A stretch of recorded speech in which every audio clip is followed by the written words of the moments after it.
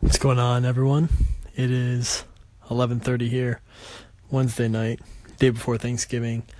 Topic today really stems from a really great conversation I had with a dear friend yesterday.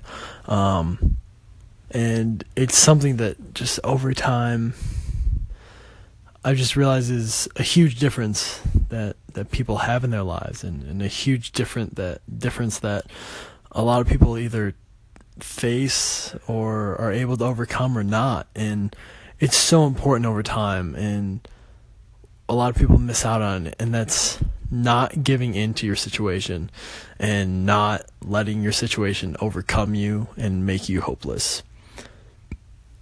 It's always been something that I've been able to see and witness and be close to, and I've had really close friends overcome it, and I've had close friends suffer through it and not be able to escape it.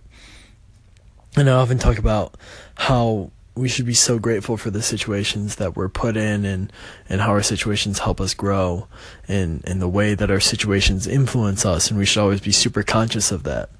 But at the same time, we need to remember that personality aspect and that aspect of who we are as people, and the way in which we can instill different characteristics within us and different aspects of resilience and grinding aspects within us that will allow us to overcome environmental pressures and outside influences that can bring us down, and outside circumstances that can really repress us.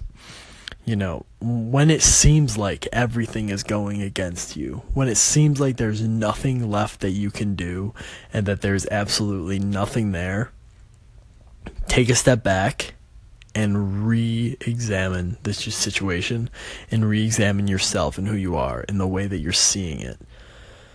Because everything that we experience in life, everything that we experience in life has an answer, and it has some sort of response that we can take that puts us a step ahead of where we were.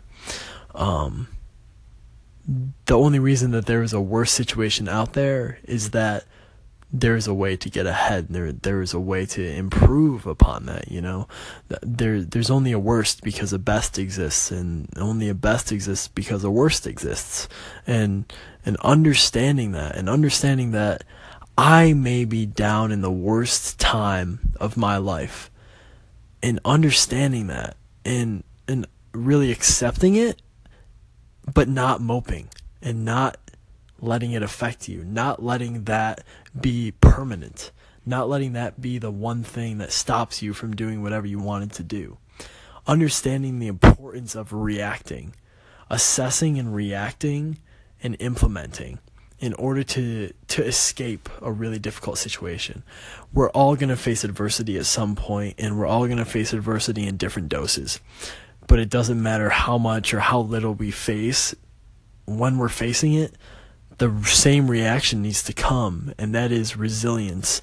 That is showing grit and showing the right coping mechanisms for failure and difficulty and challenge. It's really understanding the ways in which we can react to those things, and developing the right mentalities and the right thought processes and the right sorts of bits of reflection and activities that we can do in order to overcome those difficulties. So I really, really, really want to push this message of understanding that our situations may determine a lot for us, but they do not determine everything. There's a really great quote by, I believe it's Norman Vincent Peale, and it's, my circumstances don't determine where I will go, rather they determine where I will start. And understanding that and putting that into practice, seeing and acknowledging that you're facing tons of adversity, tons of difficulty, and just pure, just straight adversity and difficulty, and things that are making your life very, very difficult. But remember that there is a way to get out, and there's always a light at the end of the tunnel. It just takes the work, the focus, and the right coping mechanisms for you to find to escape that. And you're all capable. You're all capable.